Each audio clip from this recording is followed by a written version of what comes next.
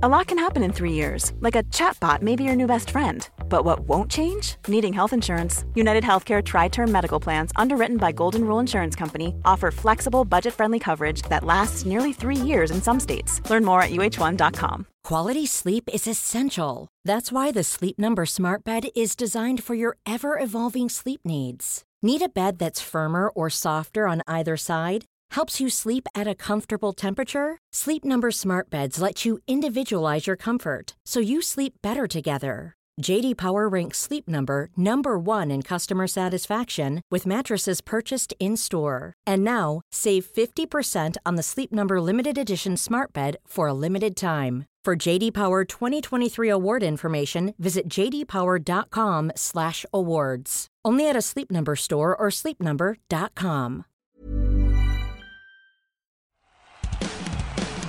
Hey everybody, I'm John Cena. Hey, it's professional wrestler Colt Boom Boom Cabana. It's Kyle O'Reilly. Matt Riddle, the King of Rose. Hey, I'm Double J, Jeff Jarrett. I'm Rocky Azucar Romero. Support Wrestle Talk. Support Wrestle Talk, home of Luke Owen. Support Wrestle Talk. Whatever Wrestle Talk is and whoever Luke Owen is, quote the Raven, nevermore. Support Wrestle Talk. Do it, bro. But you really should support Wrestle Talk, and you should follow them and subscribe right now. Ollie told me to say this, so I guess it's okay. Support Ollie. Support Luke. Support Wrestle Talk. Make sure you watch and listen to Wrestle Talk. Or better yet, take just a moment, stop what you're doing, and bask in their glory. Do us all a favor and subscribe. Congratulations, you got here. Now, subscribe and support. Thanks. Hello and welcome to the Wrestle Ramble podcast. I'm Ollie Davis and I'm joined by Luke Owen. Hello, Swaff Nation, and a hello to you, Oliver Davis. How the devil are you? I'm doing good. I hear we've got a lot of emails. We have got a lot of emails. I'm thinking I might save all the sort of super chat debates for the outro portion. Do you want to do it, or do you want to do it now? Man. Hey, maybe we'll get into it now. But I'm gonna. I don't know what they say. I'm gonna say now. Let's put this pin in it. Let's say from this episode, we're not going to have more people sending in their opinions. I think we've had enough sort of like feedback and sort of opinions on it. We just need to make a decision or do an official pod poll. Well, I think we can put a pin in it by doing the official pod poll, and we can send everyone their podcast listeners, and then they can vote. Yeah. And then, you know, if you don't vote, and it's 52%, 48%. How do we send it, though? I think we're just going to have to put it up on Twitter. Why can't we just we put it on Twitter, but then we put the link on the podcast episode? Oh, that's true. In the description. We could do that, yeah. But first, a quick shout out to Matt Field, who said that he has just started listening. Oh, so that's very nice. Thank you very much. Thanks for joining us, Matt Field. Dorset. How did you hear about the show? Get in touch. Tell us. This is market research. Maybe he did. Let me have a quick look. But he says that he listens to us via Spotify Premium. Oh, interesting. Yeah, very nice. And he says, I always look forward to your opinions after every show. We are the only ones that matter. Yes. We can tell you what to think. Absolutely. Right, so let's get into all of this Super Chat debate because, holy heckins, there's quite a bit of it. Robert Dempster says, just to add in my 2 cents on the Super Chat debate, I'm that guy that doesn't exist and thinks it's okay, doesn't mind it either way. However, the point I want to make is the podcast averages around 1 hour and 15 minutes. The review probably takes around 30 to 40 minutes, Super Chats 15 to 20, then the intros and outros, which Ollie famously conducts with a ticking stopwatch, so by his side so they don't overrun. Anyway, my point is, I like that the podcast is long, and if you eliminate the super chats, that space is just a loss. So as a fan, we're losing content. It's not like you could just extend the reviews by that long. So I'd suggest to keep it unless you've got an idea on something that could replace it. Anyways, keep up the consistent work. That's from Bobby. Okay, so I'm putting that in the keep column. Also, the iTunes reviews suck and take away from interesting chats. What? Okay. Yep. Noted. John Petty with an email that says, keep the bloody super chats.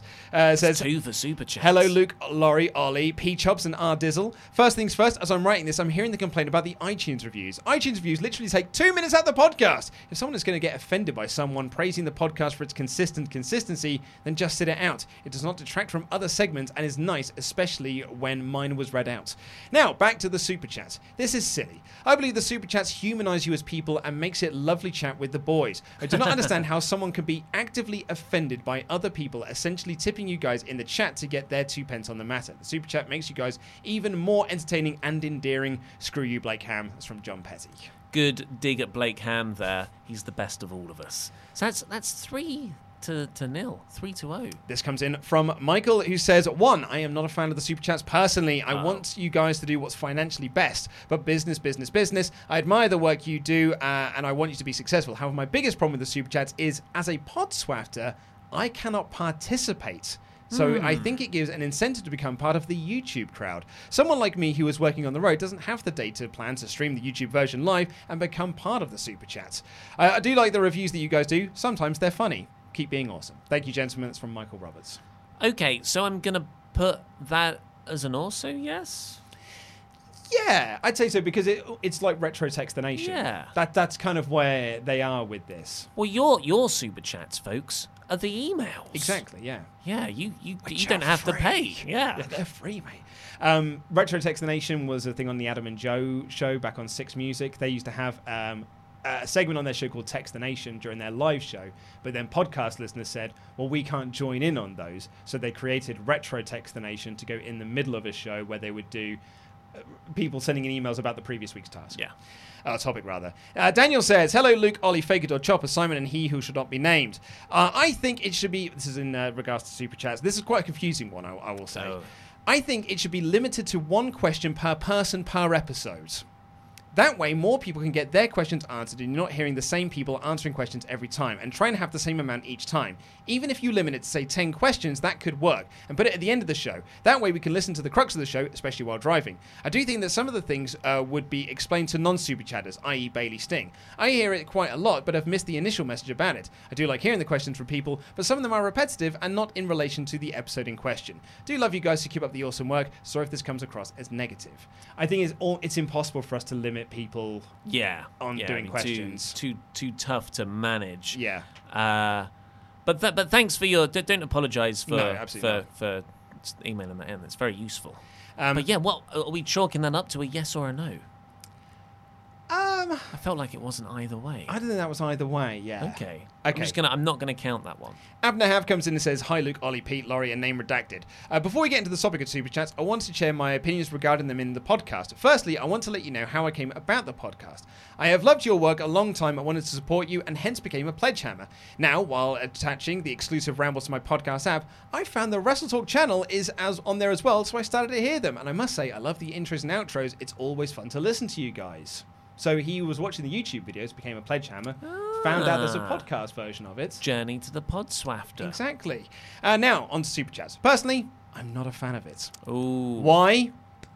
Here's why. The Super Chats make sense in the live feed because there you have, they look at normal chats and it makes a coherent structure. Some of the Super Chats are great, and we get to see you and the Swaff Nation's opinion on the show, but if we have to look as a whole, they feel disconnected.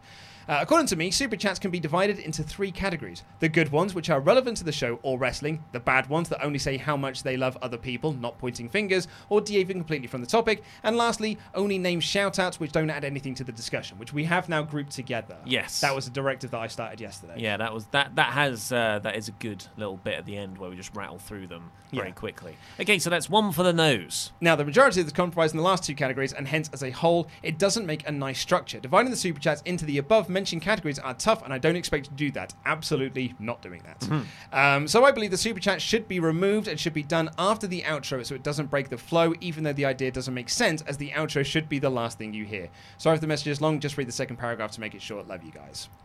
Yeah, we thought about it.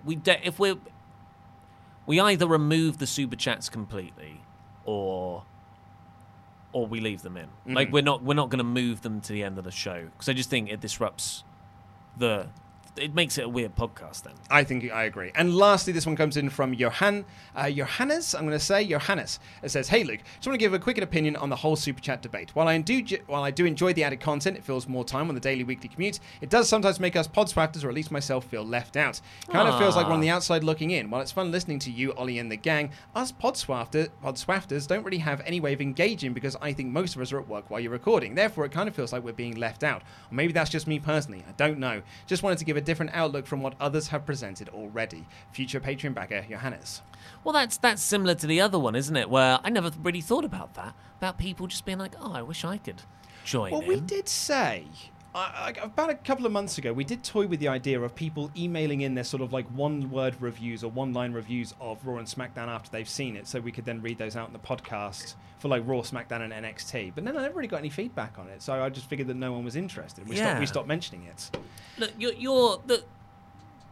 you can send in correspondence to the podcast intro and outro. I think that's fairly balanced. I try not to do the reason why I can see why people have said that though is because I have said I don't like to do wrestling based questions on the intros and outros because that's what the mailbag's for on the Saturday show. Oh yeah, and people are paying for that. Yes. Yeah. And lastly, before we get into the show, this comes in from Megan, who says, "I had a nightmare that involved jogging with Triple H." Wow, a nightmare. Yeah, and that was an email subject that said help. So that's from an American female podswafter. From the back to the super chats, it feels like, oh my god, everyone hates the super chats. But I looked at my hands. That was a 4-1. Four people liked it and said keep them in. 2 were sort of in the middle, and 1 was like, no, take them out. Yeah. But I'm focusing on that 1. You always do, man. Yeah. You always do. Anecdotally, it seems we're keeping them in, but we will do this pod poll so everyone can have a say in its numbers and we can't argue with them. Exactly. Shall we get into the show? All right, who attacked Roman Reigns? It's SmackDown Live. It's a review. Here's the show. Diggity dog. But right now, we're not talking Blues Brothers. We're talking that other cool dog, Roman Reigns. Segue. That segue was better than anything WWE did with their backstage interviewers. You take your bad words out of your mouth when talking about the queen of segues, Kayla Braxton. I'm talking Sarah Schreiber, not Renee. Oh, not Renee's terrible at it. That's fine. You can say everything about her, but not Kayla. So, what happened on SmackDown? First of all, it was another enjoyable show. Not as fantastic and sensational as Raw was, but a solid episode. I thought the matchmaking was really quite inspired. Some really high-quality level matchups that don't necessitate a pay-per-view. But if I see Kevin Owens versus Drew McIntyre, Nakamura versus Ali, even Dolph Ziggler versus Finn Balor, I'm like, that's a good match listing for a TV episode that I'm excited to see. AJ versus Kofi, arguably the biggest one. Yeah. Bayley and Ember Moon versus Alexa Bliss and Nikki Cross. But the rest of them very good. But after all this episode, and a very fun and I would say very well booked main event of AJ versus Kofi with their respective factions getting involved, we had the long-teased announcement through the night of who Roman Reigns will pick for his SummerSlam opponent. He's walking backstage through a corridor. I thought this segment had been forgotten about because there was 2 minutes left of the show, and I was like, "What? Is he just going to say a name?"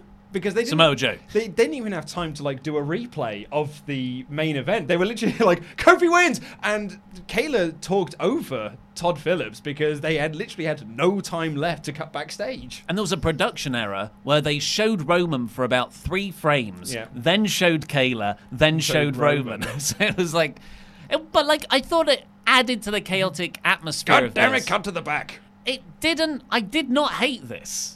I actually quite liked the way the whole thing played out. I thought it ticked the hokey box, like the so bad it's good box, because some of the acting was awful. Oh, yeah. But then by the end, I thought it did a good job of getting semi-serious. So here's what happened. Roman's walking along the corridor. You can see Kayla and the interview area in the background. She's so excited. She's like, oh, yay, Roman's gonna... I love interviewing more than anything in the world.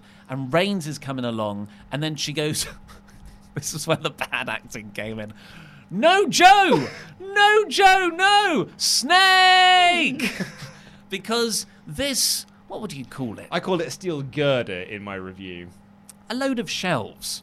Well, because there's a steel girder that would hold up a light stand, for the interview area. That fell down, and then from the other side, some boxes fell down, and then from a different side, some other boxes fell down. But there is a still in there where Roman is just so safe because it's all just lying around him. Well, I don't think this was done live. I think this was completely pre-recorded because of the way they cut everything. Why would you try and do it live? It's actually quite a complicated stunt to pull off and make look believable. They failed on the believable side because like there's some cross cuts and fast. There was a camera edits. on the girder. Yeah. Yep. Thankfully. And then there's just one. They miss some action in here because Roman's hit by the thing. Then there's a shot of his face going, no. Kayla's like, Snake. And then, out of nowhere, Roman is just flat. Like pancake flat. Yeah. Like Who Framed Roger Rabbit? I've just run you over with a steamroller flat. Yeah. Surprised! And he's just covered by this girder. And then it's all quite frantic. Cameras on the ground. You just see feet going past. No, Joe! Joe, are you okay? Now, if it was me, I'd have ended it there. And I'd have gone off the air there because I thought the follow-up to it made it hokier than it was already. We're going to disagree here. But I do not take away your feelings for it. I thought that was hokey. I thought that was a bit silly, but I enjoyed the soap opera ridiculousness of it. But then they just lingered for another minute, so double the amount of time again. Not a long amount of time. It only went 2 minutes, like you said. And Roman Reigns is helped up by some medics who are obviously wrestlers. Ginormous men help him up. Can I help you, sir? Do you have nobody else hanging around who can fill in acting roles? Get one of the writers to do it. When every problem looks like a nail, all you've got is a hammer. So they like help Joe. Why can't I stop calling him Joe now? They help Roman Reigns up, and he just like sits down and he's just kind of shocked and spooked. And I thought, initially, I was like, well, that's rubbish selling. You don't look like this has affected you at all. And physically, it didn't really harm him. I guess that's your point. Psychologically, however, he was really shaken up. And it was one of those moments where I never really believe it anymore when Roman Reigns or Seth Rollins has injury angles. Mm-hmm. I've seen the Superman movies and comics. I can't buy into it. But when Superman's confidence is shaken, when he's got something wrong up here, that's when I sit up and I go, this is how you beat him. Or this is how there's a flaw in your character that I can now latch onto and make you a more believable human presence. And as Roman's walking off, he's just kind of dismissive and not really talking, and he looks spooked and shaken. See, I think you've got more out of this than I did. Because for my reading of it was that, and I say this in the review that'll be going up after this, he just got up and was fine. And was just like, no, I don't need medical attention, I'm okay. And it's because I got it more that he's got that bravado about him that he just doesn't want to be looked at anyway. But also, he's just fine, doesn't need to be looked at. They didn't even hit him. They just sort of landed around him, and he's like, I'm fine, honestly, I'm all right. And just sort of walked away. I thought it was a damp ending to the show. And I think it's SmackDown's curse at the moment. It's series of damp endings. And I thought that if it was going to be an angle where he's just fine, do this in the middle of the show, do this at the end of hour 1, and then have your closing moments be Kofi beating AJ and New Day celebrating in the ring. But Kofi's not the real star. Oh, quite. Look, I totally understand that. I thought it was quite clear that this angle was about affecting Roman psychologically as opposed to physically. Granted, you shouldn't really make the angle where an entire structure falls on him then, and he's quite clearly underneath it all. Yeah, that's what I mean. It felt very goofy. The fact that there was a camera on the girder, I don't think helped matters. The whole thing came across as a bit hokey. Girder cam. And then the aftermath felt a bit hokey as well. Like 24 hours removed from what they did with Brock and Seth. These are worlds apart, and not good worlds apart either. But they're in the same vein, I would say. I'd say I totally disagree. In execution-wise, you're right that they're in different leagues really. But I think there is an effort backstage to make WWE feel a bit more real, feel a bit more chaotic, and make that backstage area a tangible thing. Feel alive. Yeah. Yeah. And both these segments were at least trying that. I think it's quite obvious they've got that as a directive because it happens so much. Yeah, whether it works or not. I was going to say, for me, this one didn't work. I can see why it did work, though. And actually, I think your argument of it being a psychological thing is really good. Like, I think that's a really, really smart way to take a Roman story because it's a Roman story we haven't really done before. The question now is, what's the follow-up? Is because the obvious answer would be, it's Samoa Joe. They're feuding at the moment. They've been feuding on Raw. And we're going to, and Joe has been known for his psychological tendencies. But you're moving your hands in a certain way. What am I doing? Rawhide. I think there's another answer here. Rawhide. Whip 'em up. Is Braun Strowman's got a grapple hook. You're absolutely right. He has I'm being been known for it. facetious. Yeah. Okay, so yeah, I think the obvious thing is Samoa Joe. And really, storytelling-wise, that's what they should do, even though Roman beat him clean last week at Raw Reunion. Yeah, so that seems to be the obvious answer is Samoa Joe. However, one eagle-eyed viewer on the Twitter machine, I say one, I think a few people probably spot this. I certainly didn't spot this at the time, but a few people have spotted it since, was that Buddy Murphy was there, like, in the background, almost like walking away from the incident. All of a sudden, I am 20,000 times more interested in this. Because if this is your debut of Buddy Murphy into SmackDown, that's a bigger push than Kofi's getting. Yeah. Because that's pushing him into, like, full-on main event. He's feuding with Roman Reigns into a SummerSlam match.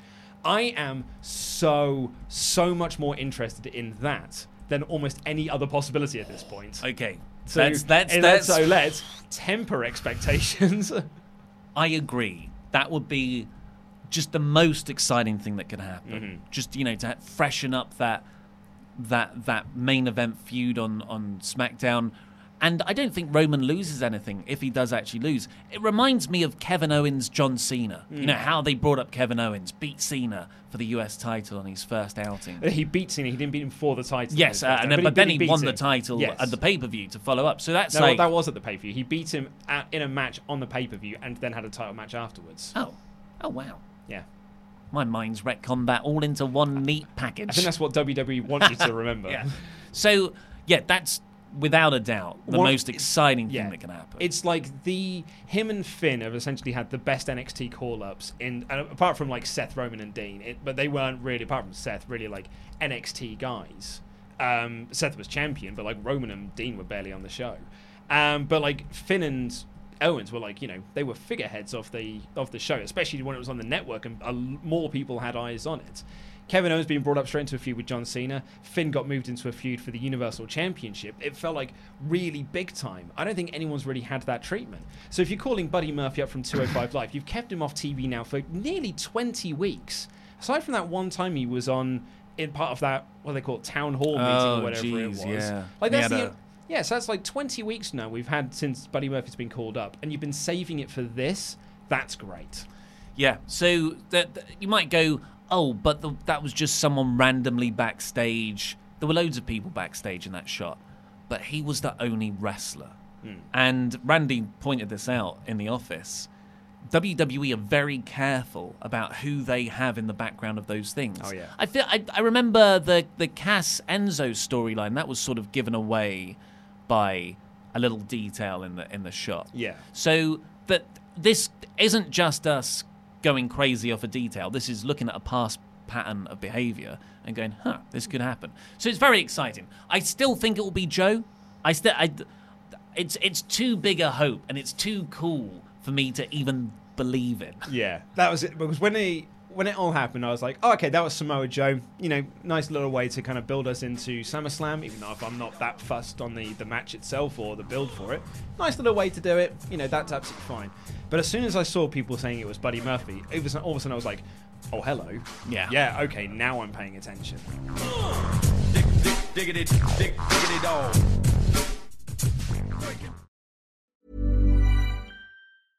How would you like to look 5 years younger? In a clinical study, people that had volume added with Juvederm Voluma XC in the cheeks perceived themselves as looking 5 years younger at 6 months after treatment. Look younger, feel like you. Add volume for lift and contour in the cheeks with Juvederm Voluma XC. Reverse signs of aging by adding volume to smooth laugh lines with Juvederm Volure XC. For important safety information and to find a licensed specialist, visit Juvederm.com. That's JUVEDERM.com. Not for people with severe allergic reactions, allergies to lidocaine, or the proteins used in Juvederm. Common side effects include injection site redness, swelling, pain, tenderness, firmness, lumps, bumps, bruising, discoloration, or itching. There's a risk of unintentional injection into a blood vessel, which can cause vision abnormalities, blindness, stroke, temporary scabs, or scarring. Talk to a licensed specialist to find out if it's right for you. A lot can happen in the next 3 years. Like a chatbot may be your new best friend. But what won't change? Needing health insurance. United Healthcare Tri-Term Medical Plans are available for these changing times. Underwritten by Golden Rule Insurance Company, they offer budget-friendly, flexible coverage for people who are in between jobs or missed open enrollment. The plans last nearly 3 years in some states, with access to a nationwide network of doctors and hospitals. So for whatever tomorrow brings, United Healthcare Tri-Term Medical Plans may be for you. Learn more at uh1.com. Imagine the softest sheets you've ever felt. Now imagine them getting even softer over time. That's what you'll feel with Boll & Branch's organic cotton sheets. In a recent customer survey, 96% replied that Boll & Branch sheets get softer with every wash. Start getting your best night's sleep in these sheets that get softer and softer for years to come. Try their sheets with a 30-night guarantee. Plus, get 15% off your first order at bollandbranch.com. Code BUTTERY. Exclusions apply. See site for details. Planning for your next trip? Elevate your travel style with Quince. Quince has all the jet-setting essentials you'll want for your next getaway, like European linen, premium luggage options, buttery soft Italian leather bags, and so much more. And is all priced at 50 to 80% less than similar brands. Plus, Quince only works with factories that use safe and ethical manufacturing practices. Pack your bags with high-quality essentials you'll be wearing for vacations to come with Quince. Go to quince.com/pack for free shipping and 365-day returns.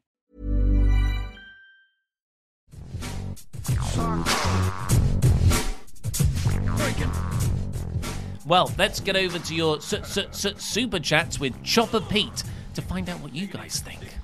Yes, hello. We've had quite a lot of super chats, as always.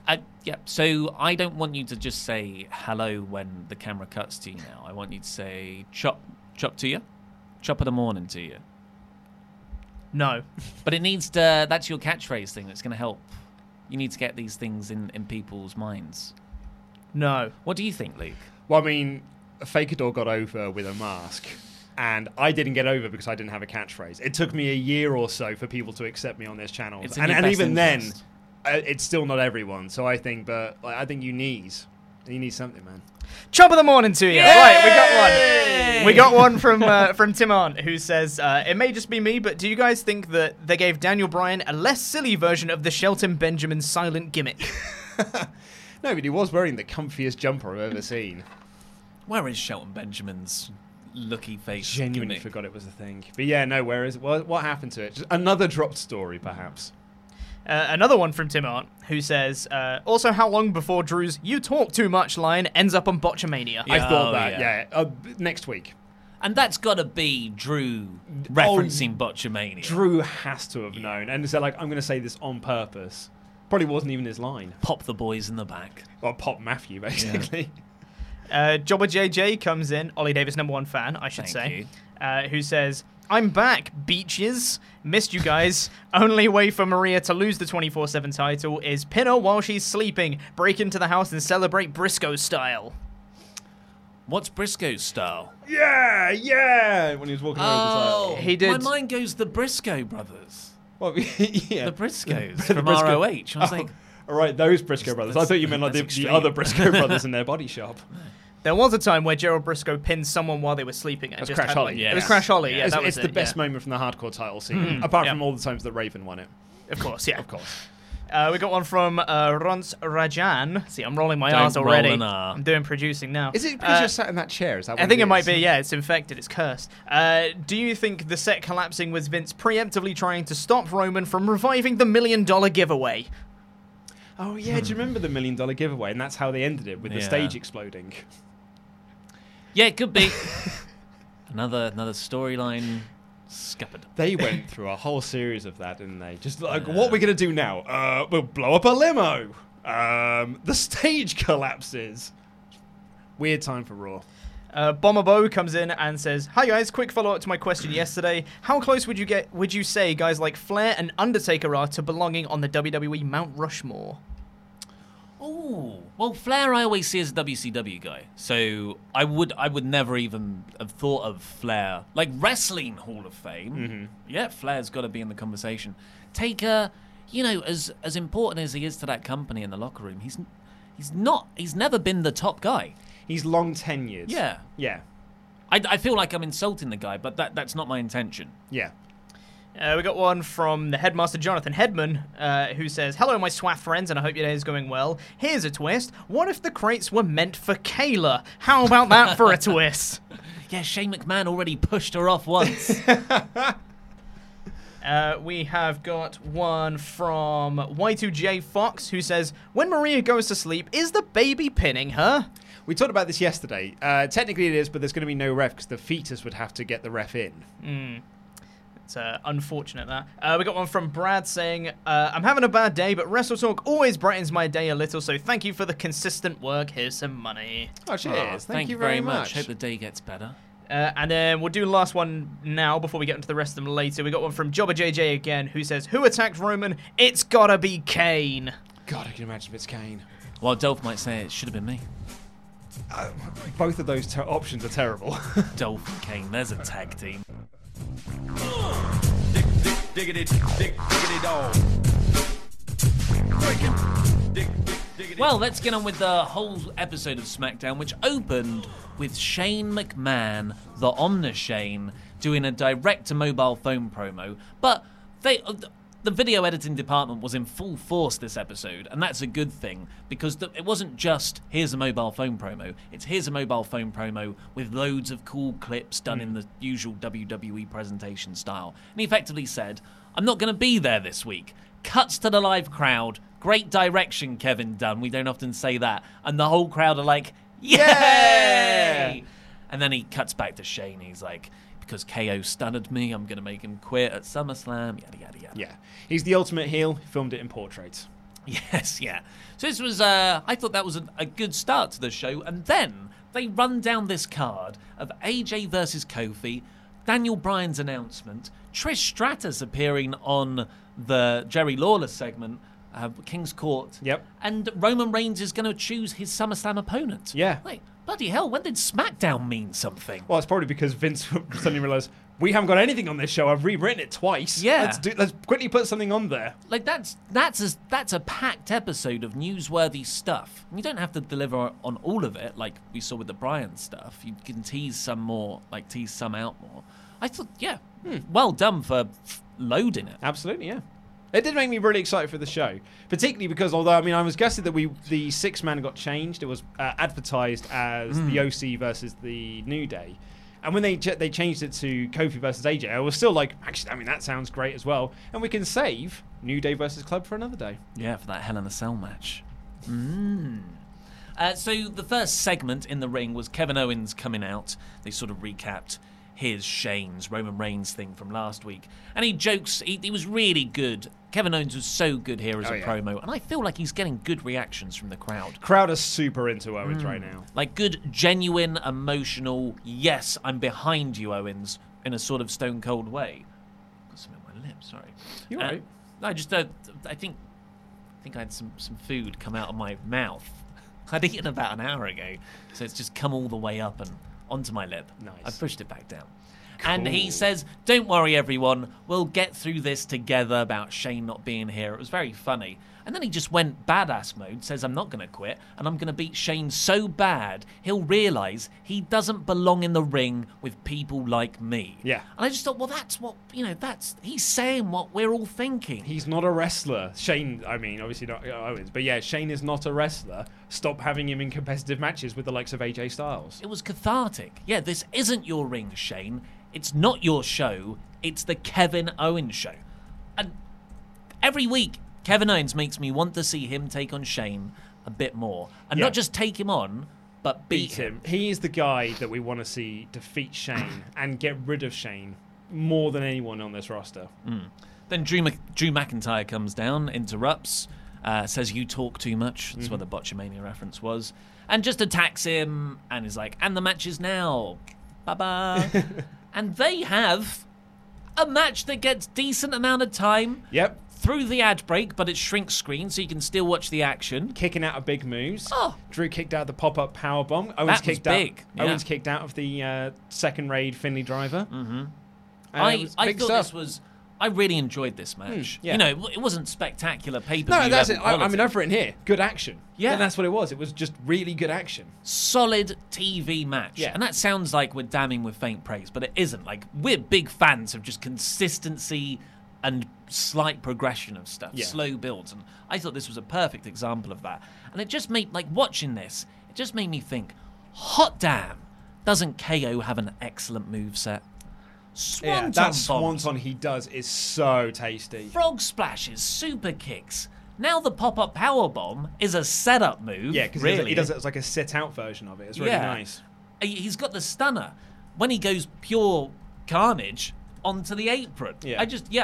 I mean, I guess he hasn't got a submission move. He does the STF sometimes. Yeah. I guess headlock doesn't really count.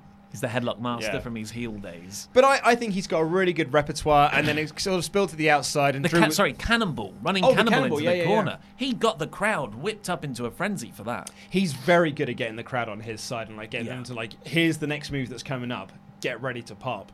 The action spilled to the outside. Drew tried to put Owens through a table, but Owens out of nowhere hit a stunner. Immediately threw him back in the ring, hit another one and pinned him. Really cool. Sort of protects Drew because it is two stunners to kind of put him down.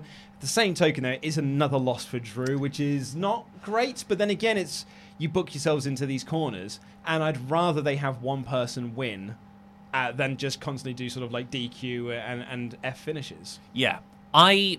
Not just for the two stunners, but I liked this loss for Drew. If he's going to lose, and I always say this, he lost because of a strategy mistake. It was him who was like, I'm going to take you outside. I'm going to elaborately prepare this commentary desk to put you through. And it was him trying to go, like, dig down into those heel tendencies that really cost him the match, because that's where Owens reversed it into the stunner, threw him in, and won. So that was a strategic mistake. On another day, with another strategy, maybe Drew could have won. So I was a huge fan of this booking. Yeah. That's a similar kind of protection finish to the triple threat tag match, I feel, where they, it wasn't anyone's, I didn't feel like anyone came off looking bad. It was just, on this day, this team won. That's right, yeah. Kayla was backstage with Dolph Ziggler. He's still here. Recapping the HBK angle again.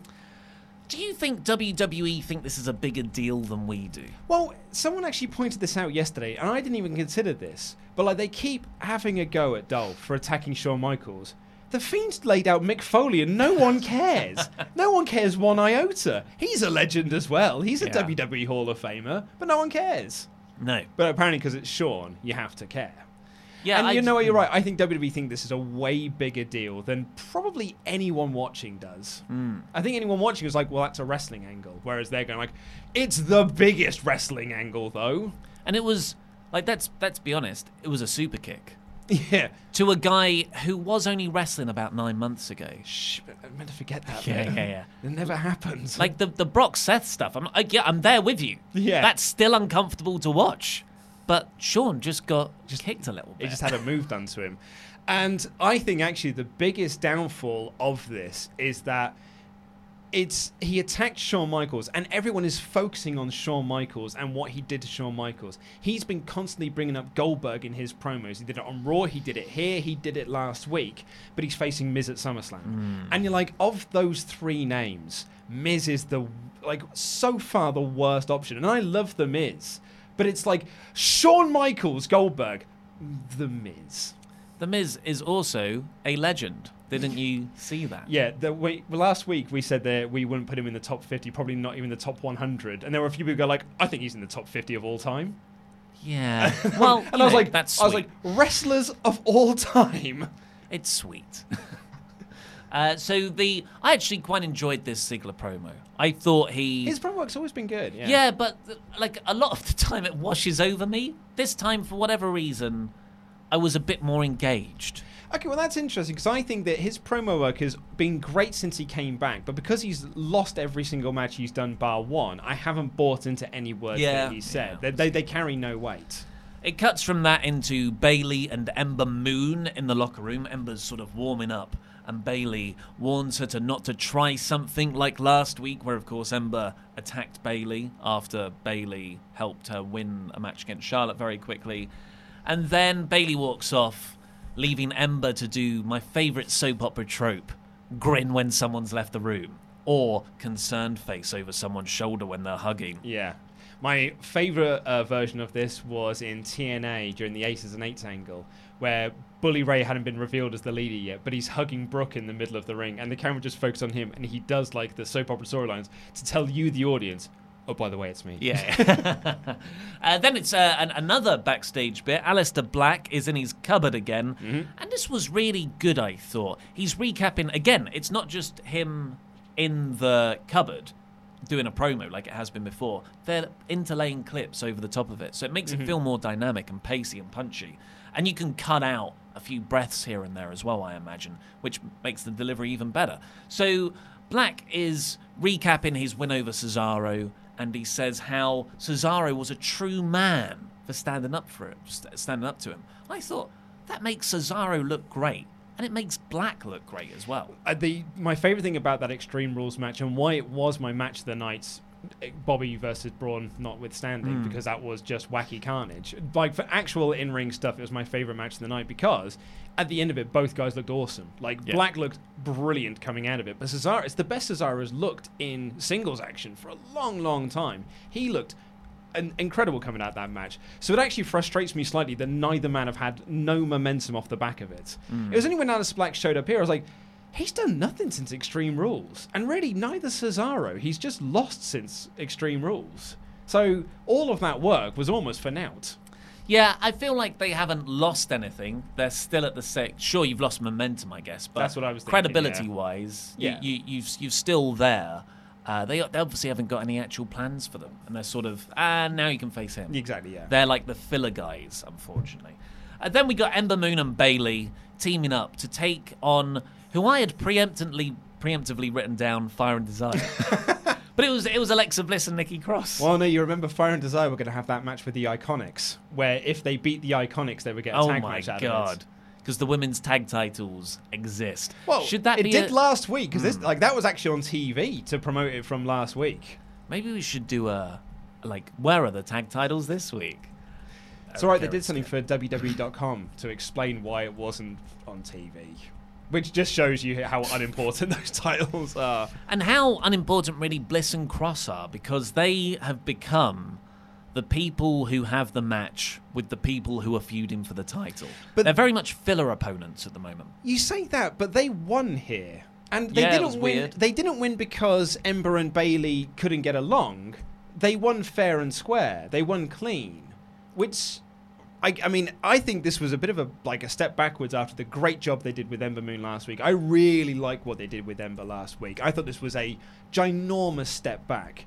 And as I say in the review, I'm wondering if it's going to be either a triple threat with Nikki in there, or you do it as a fatal four-way with Nikki in there as well.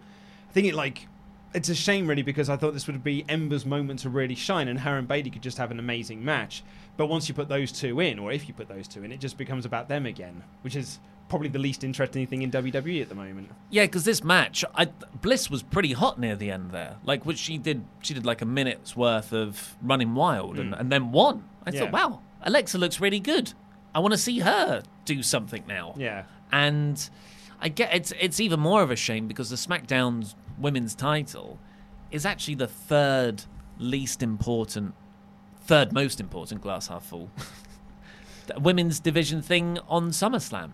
Yeah, it is. Yeah, because with Charlotte and Trish Stratus as well. Charlotte said last week, "I'm going to have a match that's much bigger than that dumb title match." So even though, we're getting Ember Moon versus Bayley for the SmackDown Women's title, something I think a lot of us wanted, it doesn't mean anything. So I'm being given what I said I wanted, but it's still not what I want. Well, no, because I think what we always want is these matches with some substance. Yes. Well, it's not our fault for... Yeah. Like, I think that because they're giving us Sami Zayn versus Aleister Black at the pay-per-view, which sounds great. Like, if that's given time, absolutely, that sounds amazing. But crucially, it's also got some substance behind it as well, because Black's looking for a new challenger, and Sami, granted, this come out of absolutely nowhere. Like, it's just Sami showed up as like, yeah, it's me. And this very much felt like a I don't want to say like 20 seconds before it aired, they decided this was the match. But he did give a reason for it and said that the Black's cutting these promos because he's in pain. He's not begging for a fight. He's begging for help. And I'm going to be the guy that gives him that help when I beat him at SummerSlam. Yeah, expose him. Exactly, I'm going to expose him. So all of a sudden, like this match that was made 20 seconds prior has got a bit of substance behind it. And that's a good thing. Yeah, and that's not to say Bayley and Ember Moon doesn't have substance, because it does. But unfortunately, they've chipped away at the substance with the whole Alexa thing. But I thought they did really good last week. Really, really good stuff with it last week. I loved her rolling Bayley into the ring so she could be beaten up by Charlotte Flair, and then she laid both of them out to stand tall. I thought that was a wonderful bit of like, hey, we are elevating Ember Moon now. So this was just a complete 180 from that. Be like, oh no, she's been beat. Alexa Bliss is a real star. And Bayley gave her a belly to Bayley thing at the end as well. Yeah, as a receipt from last week. So bad night for Ember. Big Show is going to be in a Netflix family sitcom. Good for him.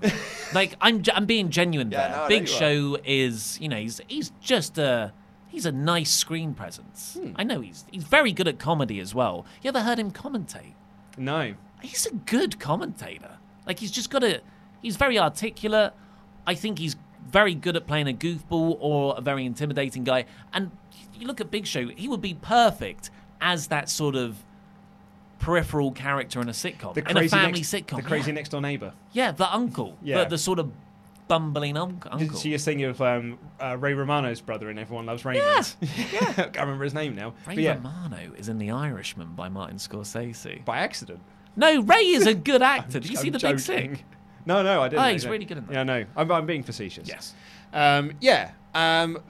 Big Show, sort of about his acting. I always go back to that WrestleMania feud he had with Cody Rhodes. Like, really good stuff about how, you're the WrestleMania joke. All you've ever done at be a WrestleMania is be a joke. And at WrestleMania, I'm going to continue making you look like a joke, showing all the clips of him acting like a goofball. And I thought Big Show's selling of all of this was really, really good. Yeah, and it became a bit of a meme thanks to Tom, Wrestling Memes Tom, eventually. But Big Show can legit make himself cry. On cue. And it's believable. The man's got acting chops. So yeah, I will actually watch this family sitcom with the Big Show. Yeah. I hope it has one camera. I hope it has... No, not one camera. They call it multicam, don't they? Yeah. In front of a live studio audience. Yeah. Or a studio. Studio. Nissan Studio. Should we do that as a Patreon reward? We'll do an episode-by-episode review. Yeah, when it comes out. Watch along. Yeah, we'll do it as a watch-along thing, like our own commentary tracks for it.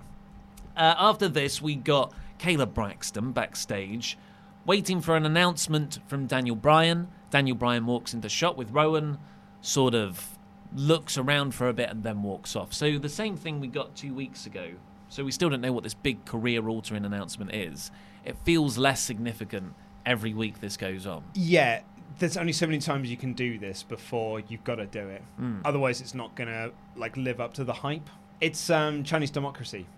Not as in the real life Chinese Democracy. I mean the Guns N' Roses album. You keep teasing it for 16 years, then you finally deliver it, and you're like, actually, it's actually not that good.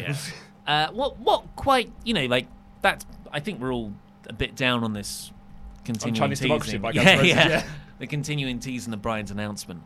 But what irked me most weirdly, because I just assumed he wasn't going to do it. Why would he do it in a backstage thing? That's with what I Kayla? figured. I was yeah. I'd already figured it out.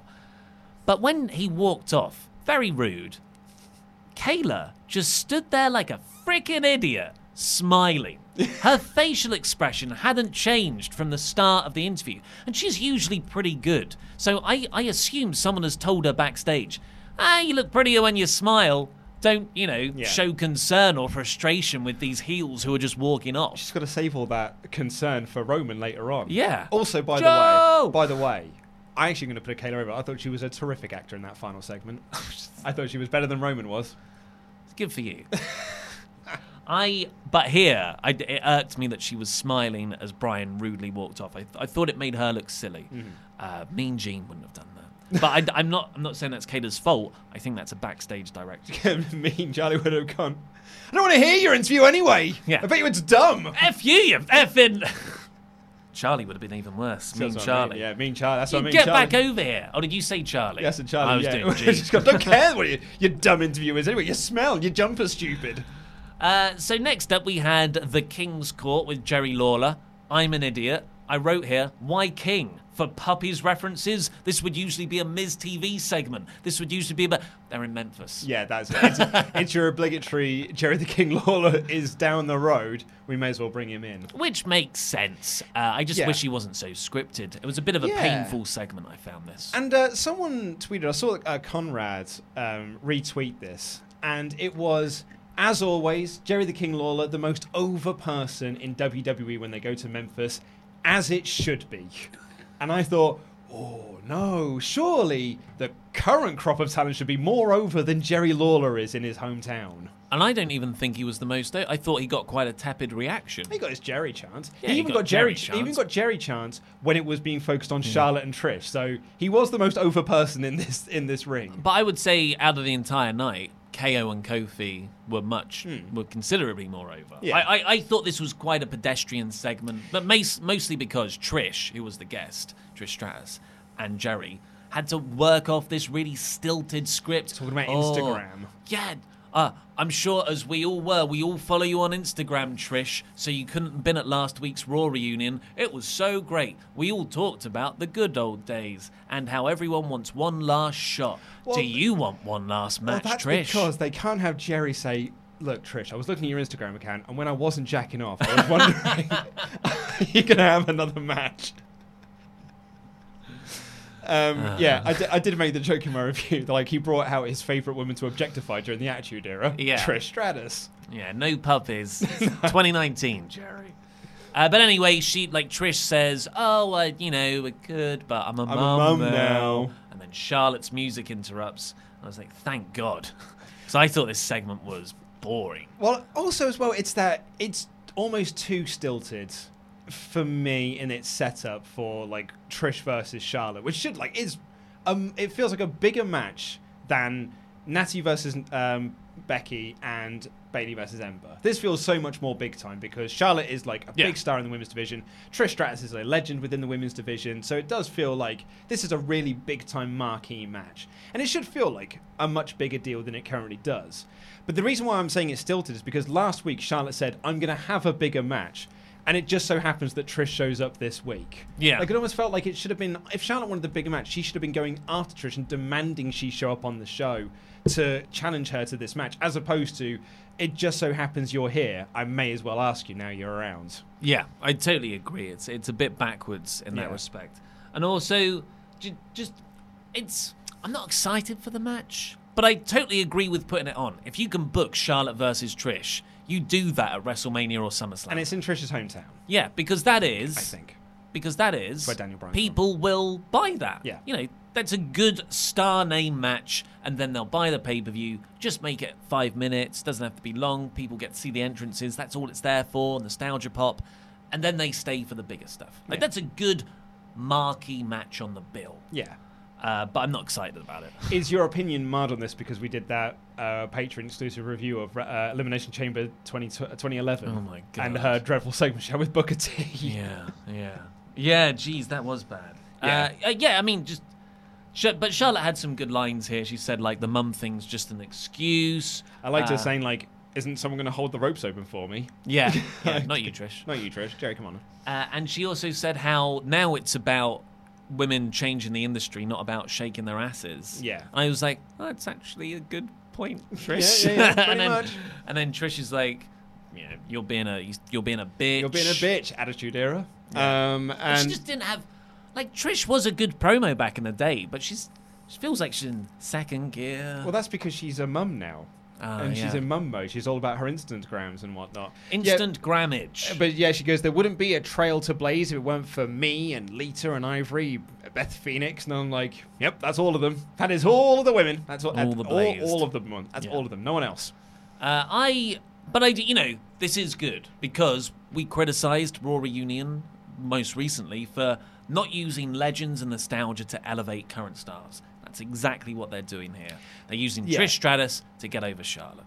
This would have been better if it was on Raw Reunion, because that would have actually given that sense. It would have made sense there of why she was there. I wonder if it was planned to do it at Raw Reunion and then Trish couldn't be there, and that's why they had to do the whole. It's a shame you couldn't be at Raw Reunion because of Instagram, So you got some great bikini shots. Yeah. So maybe this was always planned to be done at Raw Reunion. Yeah, it felt a bit weird here. On yeah. SmackDown, yeah. Then we got the OC celebrating backstage, just being awesome heels. Oh my God. I forgot how much I love AJ as a heel. Such a brilliant heel. He's so good. Yeah. Because he's slightly goofy. Oh, yeah. Like but I believe in him in the ring. Yeah. So he's got that Kurt Angle magic where you can be over the top. No, you're stupid. And then still not lose an ounce of credibility when you're wrestling. Yeah. He's really, really good at that. Yeah. So, and they've all got gold now. They look great. Yeah. I just wish we had that celebration segment on the Monday. Yeah, I know. Firefly Funhouse. Yeah, I was really excited. Like when that music kicked up, I was like, "Hello, mate. Yes, please." But it was just Rambling Rabbit saying that I'm Finn's biggest fan, but he made a mistake in unleashing the Fiend, which we heard last week from Bray. So I didn't really feel like we were covering any new ground here. Yeah. I guess nothing new really happened. Well.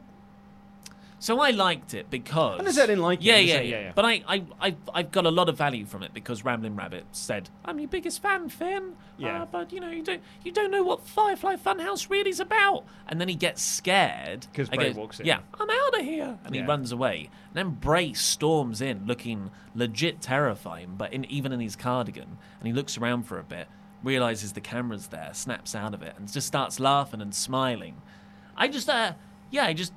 And then he just says, "Let me in." Was that the first time he's sort of done that in the cardigan? Well, sort of like, he's done sort of like the break of Psyche. And then it goes to loads of flash frames of the Fiend. Yeah. I really like it. I mean, I like it. I'm just saying it wasn't covering any new ground we didn't have last week, but I did very much enjoy it. Yeah. We got a recap of Brock beating down Seth. That bump on the stretcher looks worse every time. Good Lord. But I really liked the storyline element they added in. They said Seth was taken to hospital, a local medical facility, but he's requested that his medical information isn't made public. And that's a great strategic move, because now Brock doesn't know what to prepare for. And they were teasing that the match might not happen at SummerSlam now. So tune in for Raw to find out. Then we got Dolph Ziggler versus Finn Balor. And was this where it was first announced that Dolph would take on Miz at SummerSlam? No, Dolph said it in his promo earlier. Right. They'd announced it on Twitter early in the day as well, I believe. What a great, effective way to make a match. Yep. On Twitter. That literally no one could care about. It's not like you've got 5 hours of main roster programming each week that you need stuff to fill. Mate, you say that. Look at the Iconics. Yeah. They've got to do all of their promos on WWE.com because there is not enough TV time for them. Anyway, the match starts right away and we go to a shrink screen ad break. And then Balor goes to dive outside, but boom, boom. Love boom, that. boom, boom, boom, boom, boom, So boom, boom, boom. good. Dun, dun, dun, dun, dun, dun, dun. Fiend appears, but just on the ramp. Yep. Then he disappears. Finn walks into a super kick for the win. For the win, yeah. Second win since he's come back. Kind of sucks to see Finn lose as he's going into, I'd say, arguably a much bigger match than Dolph is. But I actually thought we were going to get Dolph was going to have the same finish twice in 2 shows. Because he had that match with Seth, which was interrupted by someone's music. Yeah. And then he just disappears. DQ loss. Yeah. I didn't mind this. I thought it I didn't think Finn lost anything. I thought Dolph got a win out of it, and the Fiend looked great. The only thing I'd change here was when the Fiend appears at the top of the ramp. I can't remember if it was Corey or Todd, but they just go, "Oh my God, the Fiend is here." I was like, just don't say anything. Yeah. Sometimes when he's around. And the actions speak for themselves. Yeah, it took away the coolness a lot. Yeah. Nakamura took on Ali after this. Yeah. Yeah. And Ali was like, "Well, we've only got 5 minutes, so I'm going to do a 15-minute match in it. I'm going to do everything now. I'm going to do the final 5 minutes of our 15-minute match right now." This was really good. For the time they were given. Absolutely. Ali just runs in, takes it right to Nakamura, goes to dive outside, rolls him in, quick pin. But then, Nakamura sort of uses Ali's momentum against him and starts to get on top. Really back and forth stuff. Each guy countering. Ali super kick counters the Kinshasa. He goes up for the 054, and Nakamura runs out the way of that. And then Ali, there was some other things. He dodged another Kinshasa and got a roll up off the back of it as well.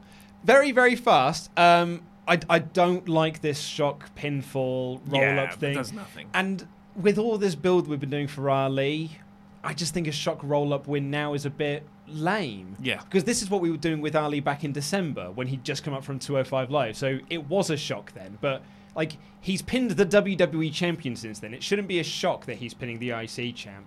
I don't think it's very effective for Ali, particularly after all the good promo work he's been doing as well.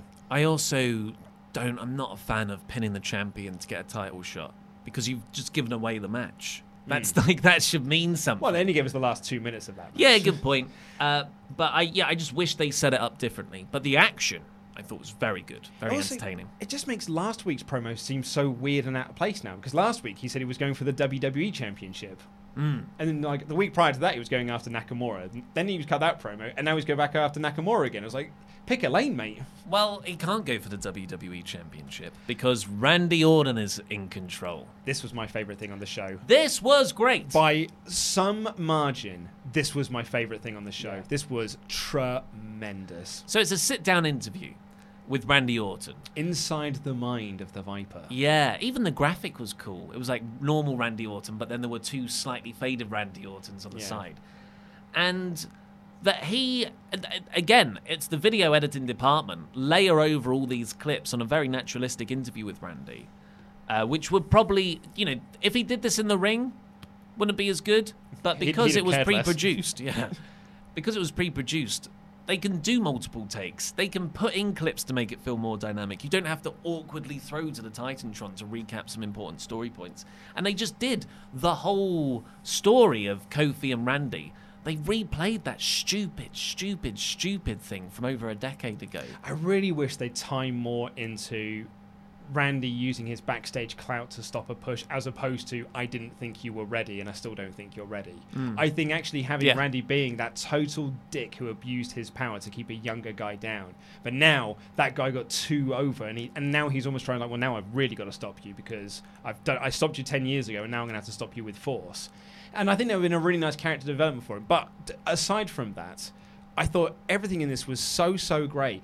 He said, like, yeah, Kofi keeps bringing up this story from 2009. By 2009, I'd been IC champ, I'd been WWE champ, I'd been World Heavyweight champion, I'd won the Royal Rumble, I'd main evented WrestleMania, and I did it all by myself. I did it just by being me because I'm Randy Orton. Kofi had to be a character.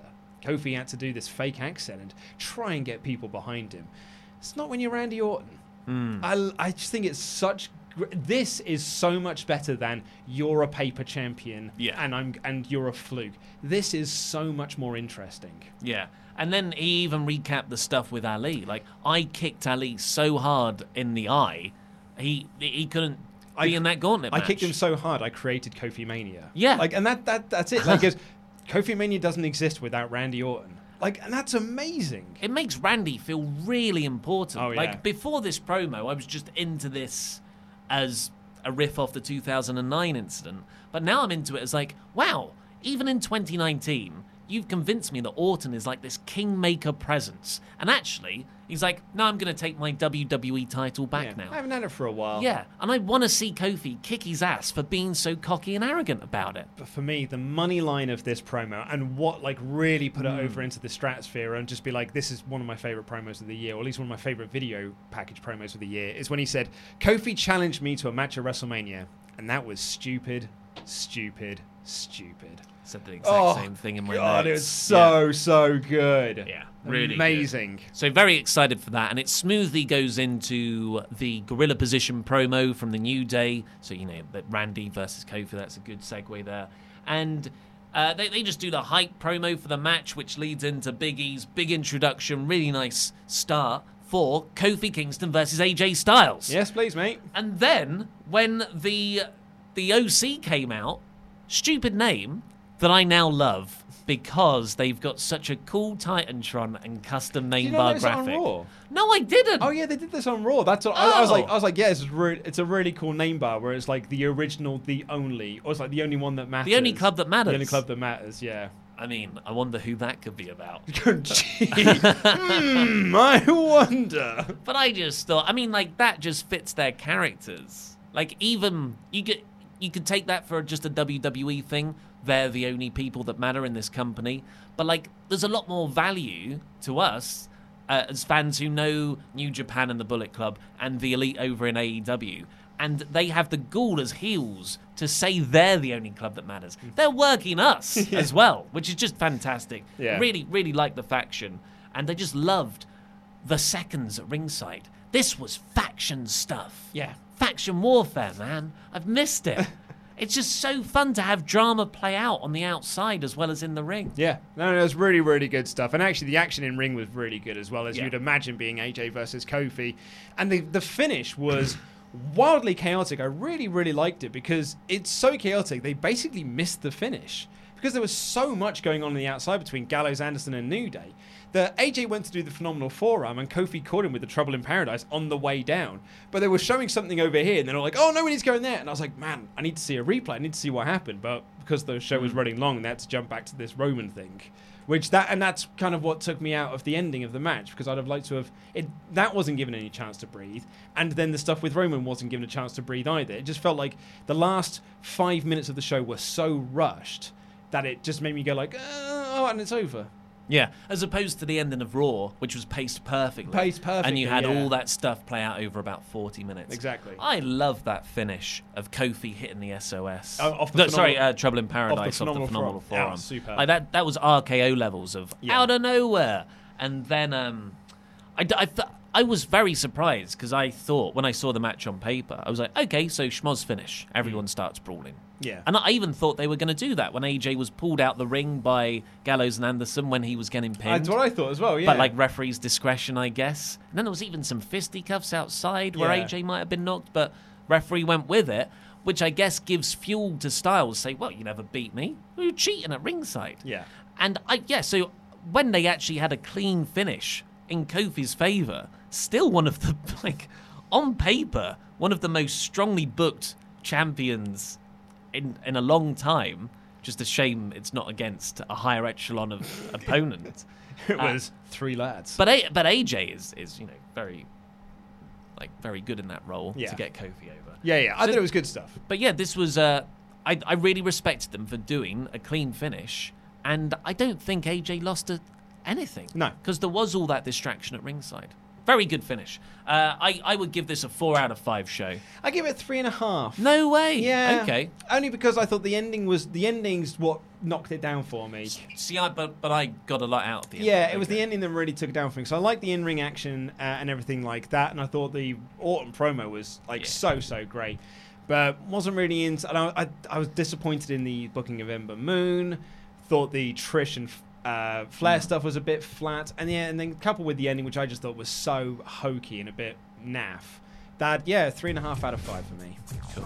Well, let's see what you guys. I'll get heat for it. Don't worry. What a great week for WWE TV though. Yeah, it really Best was. in a long time. Diggity dog. Let's see what you thought with your super chats with Chopper P. Quinnell.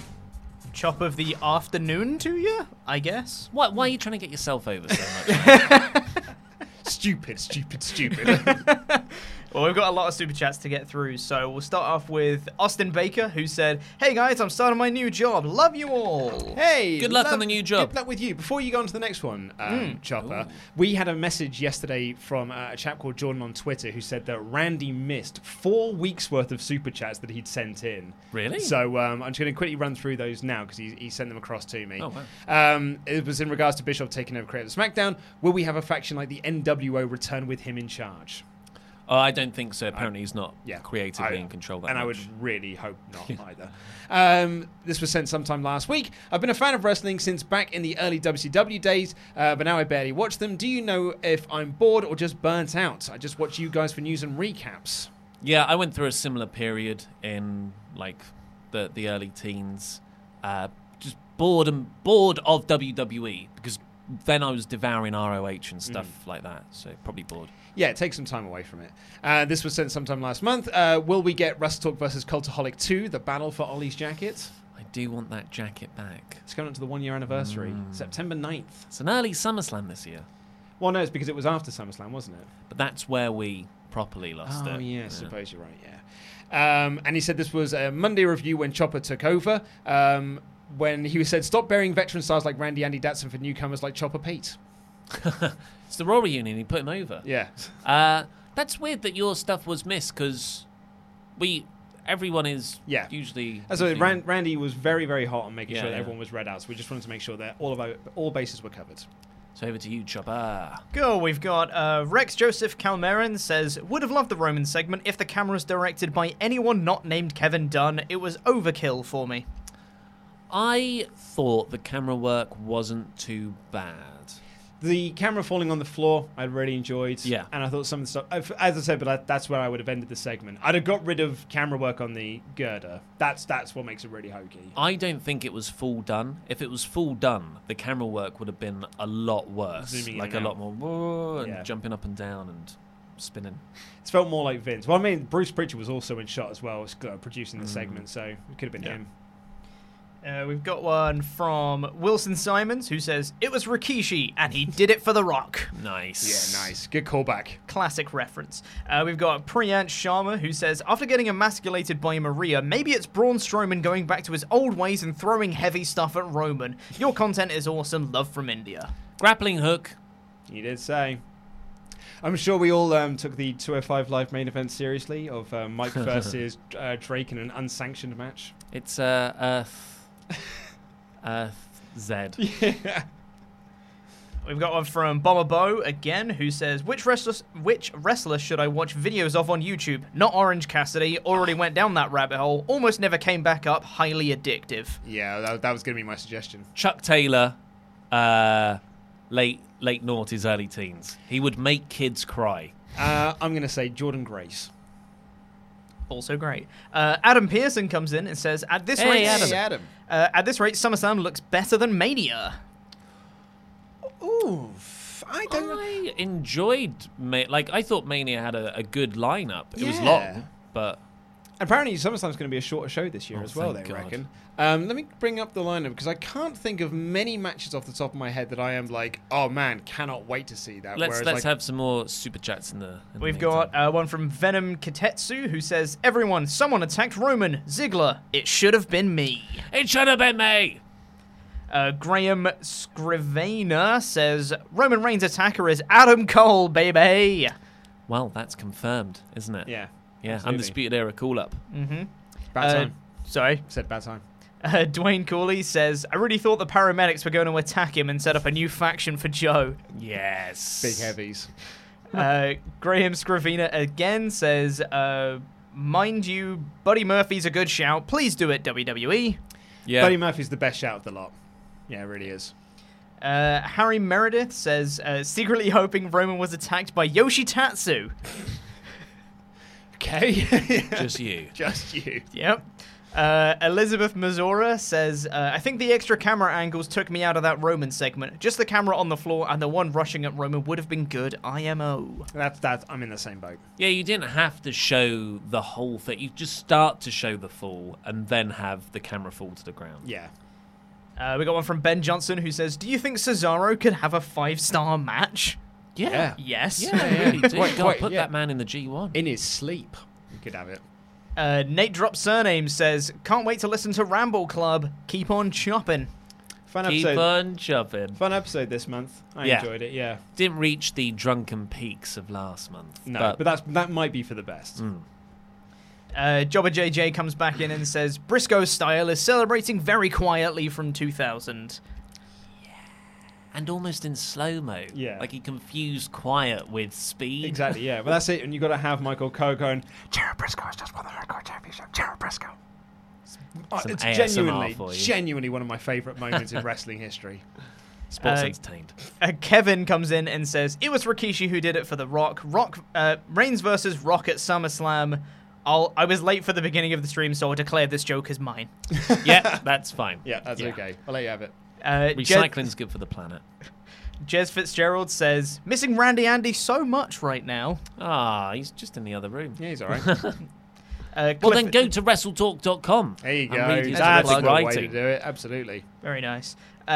We've got Clifford Miller saying, it has been a long and boring day for me. Thank you guys for bringing my spirits up. Also, Luke, did you get my email? So from Clifford Miller. Clifford Miller. Let me have a look while you carry on. I'll continue in the super chats for now. Ryan B. Bad says, that was such a great Randy Orton promo video package. It was fire emoji. Yeah, lit, I would say. Lit AF.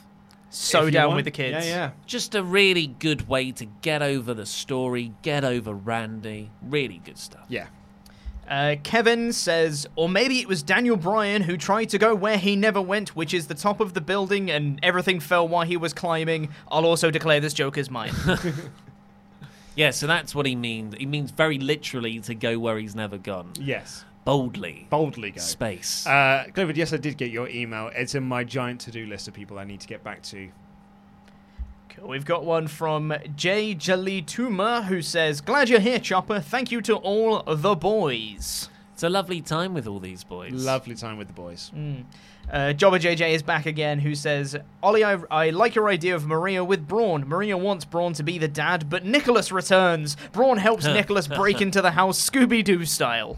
Oh, that's good. Like an odd couple family. Yeah. Like the Brady Bunch. Oh, yeah, Braun totally. and Nicholas with Maria and Mike. poor John Cone, Nicholas's real dad. You're not my dad anymore.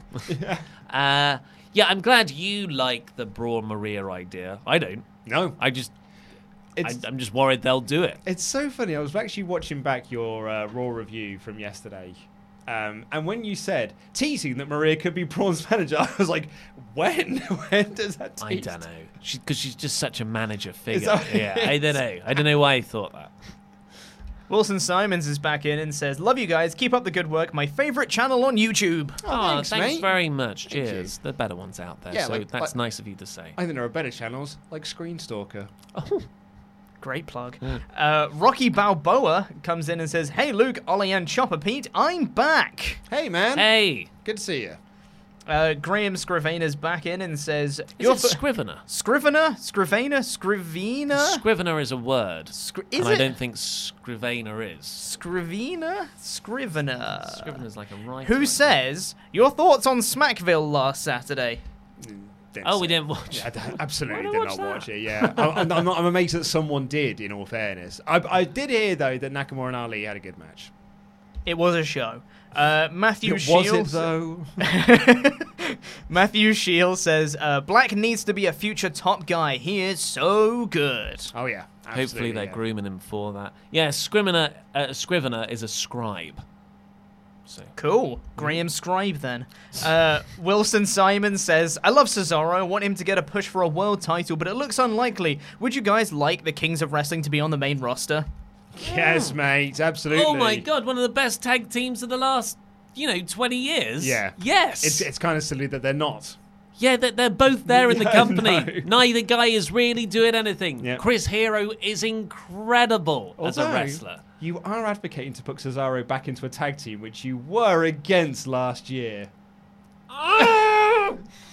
That's different, man. How dare you throw my own words back in my face. They taste so horrible. Matthew Shields back in again and says, I bet Bliss will be champ by the end of the year. I think so. Either one of I them, think, we haven't had a blonde female champion for a couple of months now. Yep. So Vince is getting angsty.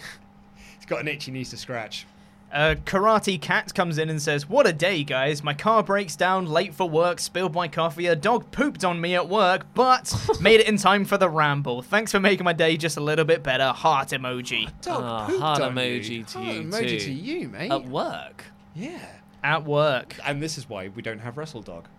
Wrestle dog. Yet. Laurie's seriously pitching to get a dog. Well, we've been seriously pitching getting Wrestle Dog since we got this office. Well, there was no real way because it would always have to be here. But now Laurie's girlfriend works from home. They could have a dog that comes, Wrestle Dog, our very own Bruley. Yeah, or our very own Pharaoh. I'm also on the side of Wrestle Dog, just so you know. Okay. Same here, Uh, well, we need to find one I'm not deathly allergic to.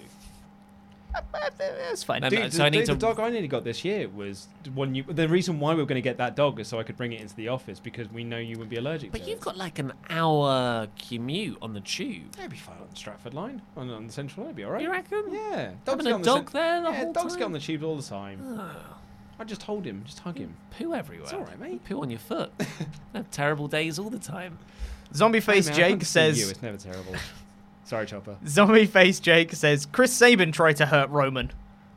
Well, it's a way to debut Chris Sabin in the company, I guess. Because he did a training day. Yeah, in Orlando. Yeah, potentially. Matthew Shields back in again, who says, Ember wins the Rumble and wins the title at Mania. With no build. Yep. Yeah. That's the WWE way. Worked really well for Asuka. And Shinsuke Nakamura.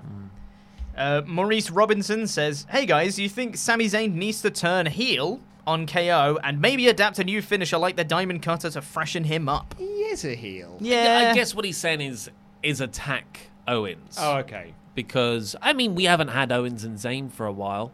But I almost think, unfortunately, the way they book Zayn, he's below Owens. Like, Owens needs to be in the main event mix. Below, yeah. The Flying V says, what events are coming up in London that I can check out? I'm assuming he means wrestling events. But There's a bunch of Rev Pro shows happening. There's also New Japan Raw Quest on August 31st. Evil have some shows on. Yeah. Let me just have a look for you. Shall I continue Super Chats yes, for now? Please, We've got Gazatola of Rock and Roller. Great name.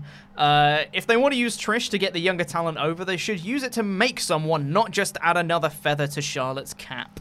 But I think it's with Charlotte, it's a marquee match. It's not the aim of Trish isn't to get Charlotte over; it's just to have a marquee match with them. Yeah. And I think, Charlotte is very much a current star anyway. Yeah. But this helps build her even more. Yeah. I'm fully behind the idea. Rev Pro have got a York Hall show on the 30th of August. It's probably a summer sizzler. Mm-hmm. They usually call that show. And that will be amazing, York Hall. Wow, it's just the day down the road before from New Japan. Yeah, big wrestling. Oh, I mean, that would make sense as well because the New Japan guys can be on both shows. Yeah, it makes sense. Jesse Venable comes in and says, happy 3rd birthday to my beautiful daughter Jada Dahlia tomorrow. My gift to you is your own personal Susu Super Chat shout out on the Wrestle Ramble. Support Wrestle Talk. Aw, that's adorable. Take a screenshot of that, show it to her when she can comprehend what's going on. She'll be like, who the hell are they? But this is a YouTube thing. YouTube, the kids love the YouTube. Well, no, but yours, like, when she can show it, when she's got comprehension, she'll be like, what's YouTube? Because we'll have totally moved on by then. We'll have video screens in our eyes. Oh, yeah. The Big Dog 2383 Acosta says, Ali does great promo work on camera, but he needs to stop acting surprised when he wins. It makes it seem like he doesn't believe in himself, especially after all those promos. Thank you. That's exactly it. Such an eloquent way to put that as well. So much better than I put it. But yeah, that's exactly it. He's there like so full of confidence. Then he wins. He's like, what? I won. That's a really good point. Yeah. Yeah, I'd never thought of that, but it's totally true. Yeah. Matthew Scheel, again, says, they booked themselves into a corner with Ali and Nakamura. I don't think they should have made the match because no one gains anything. Oh, Ali gets a title match out of it. Well, you make that match, but you make that match for SummerSlam and you find another way to give Ali the shot. You know, number one contenders match with someone else. Yeah. A promo segment. King's Court. Shadow TD comes in and says, in the long run, a year or so, when The Fiend has had a dominant run, should Aleister Black be the one to take down The Fiend, or is there someone else in mind? P.S. Love these videos, and you guys, keep up the amazing work. Well, thanks very much. Thank you very much. I think, a couple of years down the line, having a Black Fiend match should happen. Yeah, it sort of depends on where both men are at this point, because we're saying it's 1 year down the line when The Fiend had a lengthy run, but... hey, it could end at SummerSlam. Yeah. He might just lose to Balor at SummerSlam. Yeah. We got one from Rontrajan again, who says, set collapses on Roman. Paige here. Paige here. Yeah, trying to get the Kabuki Warriors some screen time. She's had enough. Yeah, well, she's on WWE.com. Apparently they were also in that segment. It's cool. Adam Shoate says, John Cena attacked Roman because you can't see him. Nice. It's a classic. There it is. Yeah, very good. He's here as well. Nate Drop Surname says, Billie Kay attacked Roman to cure her puppy fever. Yeah, that's from the WWE.com thing. Why has everyone watched this WWE.com thing? Because it's the only way you can see the Iconics right now, I guess. And the only reason I saw it is because someone had sent it to me. Otherwise, I would never have known it happened. Ivan Drago says, so much fell onto Roman, yet he just said, I'm fine, and walked off. Do you think he came back from Hobbs and Shaw with his cousin's invincibility? But not up here. That's where it counts. Also, do we think it's the actual Ivan Drago? I hope so. Yeah, I hope so. That'd be great. Yeah. Kip Ellis says, there was a young man called Chopper reading out the super chats proper. Rolling R's, he was handy, and up there with Randy, the show is always a whopper. That's great. Love limericks. Limericks are fantastic. Poetry Corner. That's great. Mrs. S says, after seeing the recap of Raw on SmackDown, I think Roman was meant to have just got there. Reason why he wasn't there to help Seth. Love the show. Right. Right. Okay. Okay, I'm with you now. So, yeah, that's why he wasn't out to help Seth, because he just arrived. Because he just arrived at the arena. In which case, then, Roman, why the hell are you 2 hours and 45 minutes late for your job? Because he's a star. Locker room leader. Yeah, I guess so. Yeah, locker room leader on FaceTime. Call me if you've got any issues.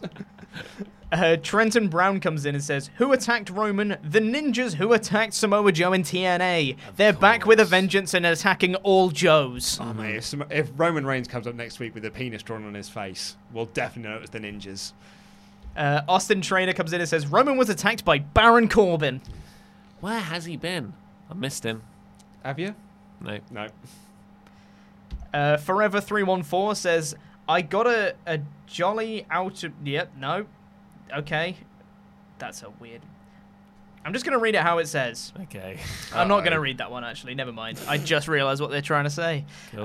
Elizabeth Mazura said, Wrestle Dog is the best thing. Try a Maltese, a Poodle, or a Terrier, Scottish Cane, etc. They're hypoallergenic. That's what I was looking at. It was a poodle crossed with something else. A human. Yes, it was. Yeah, that was a shark. Oh my gosh. A shoodle. Shoodle. God damn, what was it? Oh, man. Oh, my wife will know. She'll tell me later. Yeah, Wrestle Dog. Mike Depew says, think we'll ever see Sarah Del Rey in a WWE match? No. She might get like an honorary segment eventually, though. I don't think she'll get that. But like as part of, if they do another women's evolution thing, it might be a nice gimmick where they're like, here's an award for the person who really actually trained all these women. Oh, yeah, that's true. Yeah, maybe. We've got Matthew Shield, again, who said, am I sending too many super chats, Pete? I mean, yes. But that's fine. That's encouraged. Oh, it's great. Yeah, it's very much encouraged. It's fantastic. Thank you. And then finally, Saul Garcia. Within your means. It's encouraged within your means. Yes. Of course. Then we've got Saul Garcia, Connor Barth, Craig McCauley, and Mr. Throw-Ups. Thank you all for donating, but without messages. Thank you very much. Oh, thank you so much. Do you want me to quickly run down the SummerSlam card for you? Go if you're for excited. It. We'll be doing predictions next week. It's Charlotte Flair versus Trish, The Miz versus Dolph Ziggler, AJ versus Ricochet, Finn Balor versus Bray Wyatt, Kevin Owens versus Shane McMahon, Kofi versus Randy, Bayley versus Ember, Becky versus Natty, Brock versus Seth. Yeah, I mean, I was yawning as you said that. That wasn't a good thing, but I think that's more me being tired. That is a lot of new stars, I would say current stars, whereas WrestleMania felt very legend heavy for whatever reason. You know, a lot of those are, feet. We've got Bray Wyatt in there, Becky Lynch, of course. And a lot of it does feel, AJ what I would say is Ricochet. The majority of it does feel new. Becky versus Natty is new, Bayley Ember is new, Kofi Randy feels new. I mean, apart from AJ Ricochet, Miz Dolph, which is 20,000 years old at this point. The thing I'm most excited for, though, is Owen, Shane, and The Fiend. Yeah, same. Yeah. And AJ Ricochet.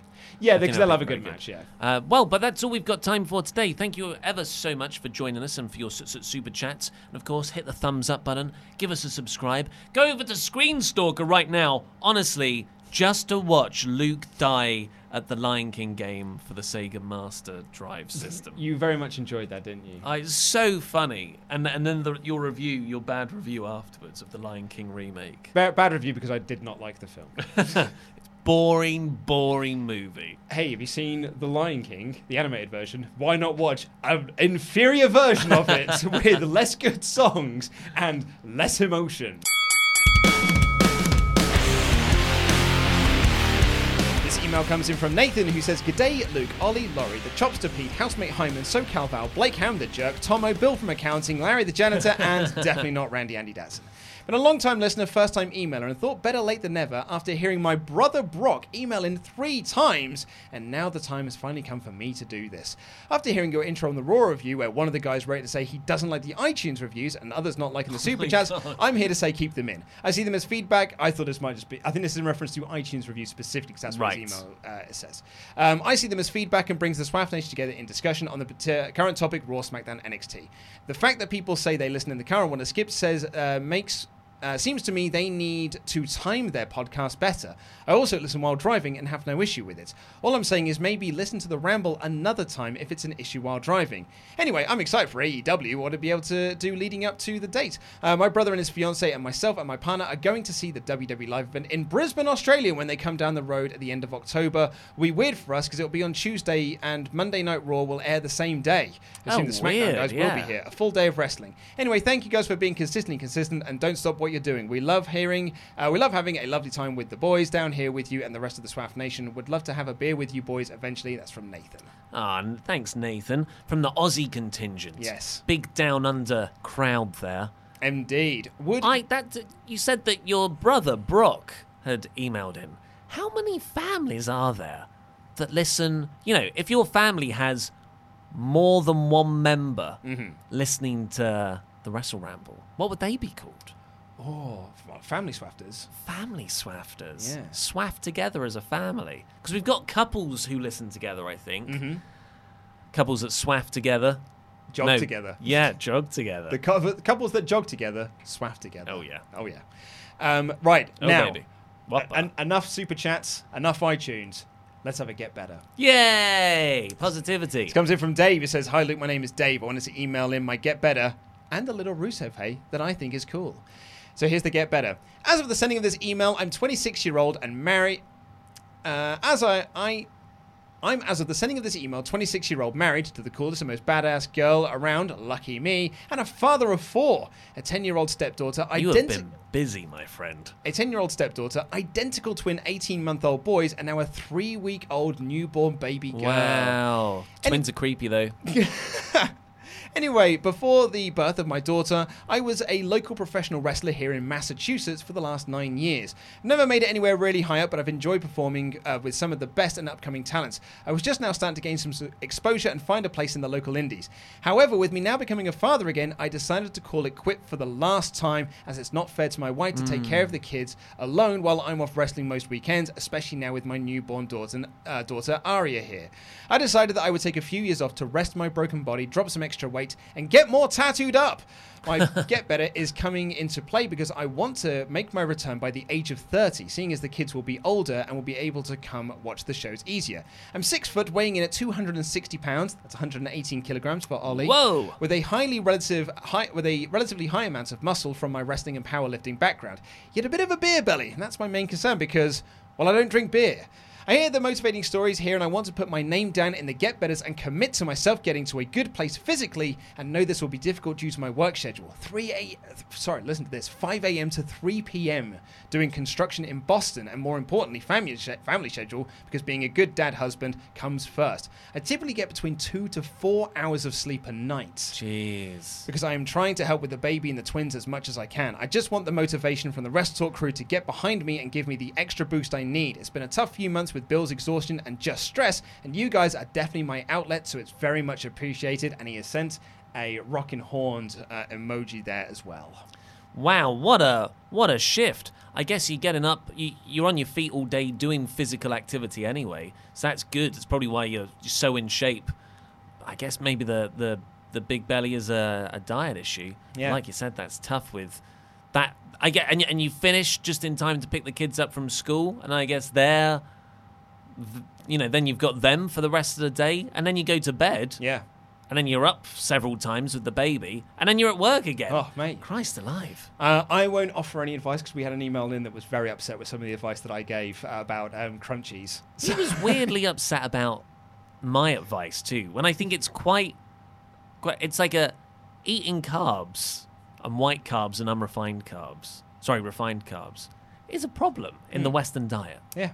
and don't have too many crunchies. Anyway, here's his Rusev Hey. He said it's much shorter. Oh, but so yes, do the thing. Yes, absolutely. Do Get the better. thing, mate. Get We're better. all behind you. We're all rooting for you. We're all behind you, Dave. Looking forward to hearing you getting back into the ring in a few years' time. This is Rusev Hey. It says, about a year ago, I was wrestling for the Mass Anarchy Wrestling in Rhode Island, a great up-and-coming company I was one of the original roster members of. And we had Robbie E., now NXT's Robert Strauss, with him being being the first big name I've ever had the pleasure of wrestling a show with.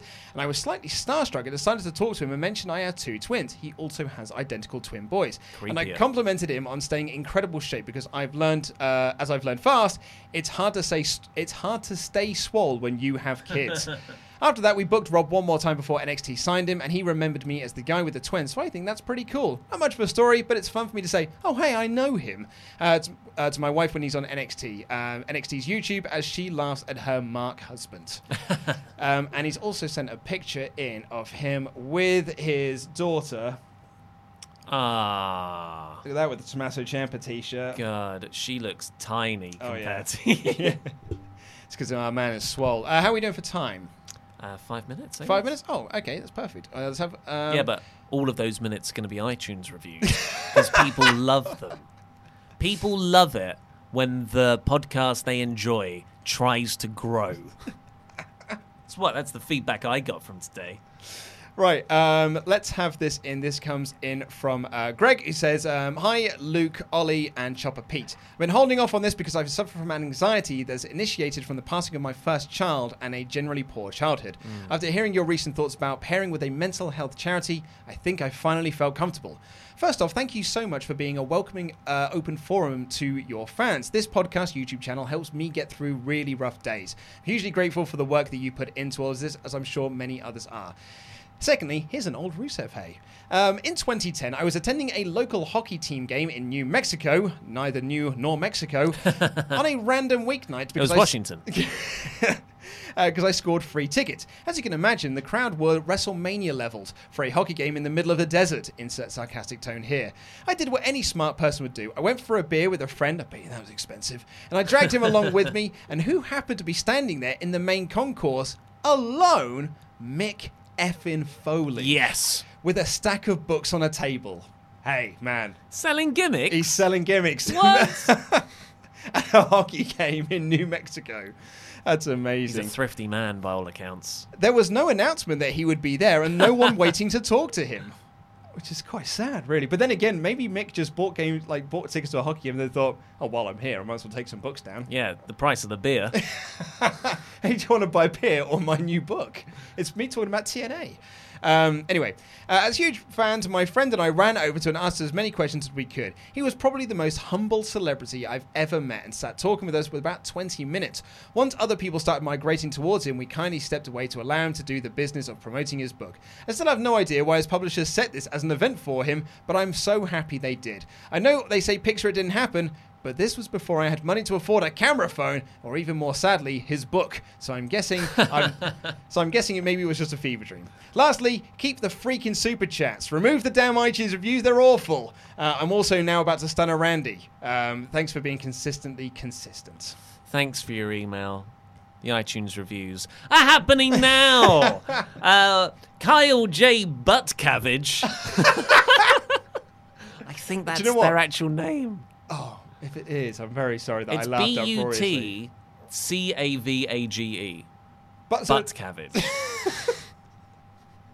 Well, now I feel bad for laughing because the way you've said it made it sound like they'd called themselves Buttcabbage. And that's very funny. As in that's like a forum name for themselves.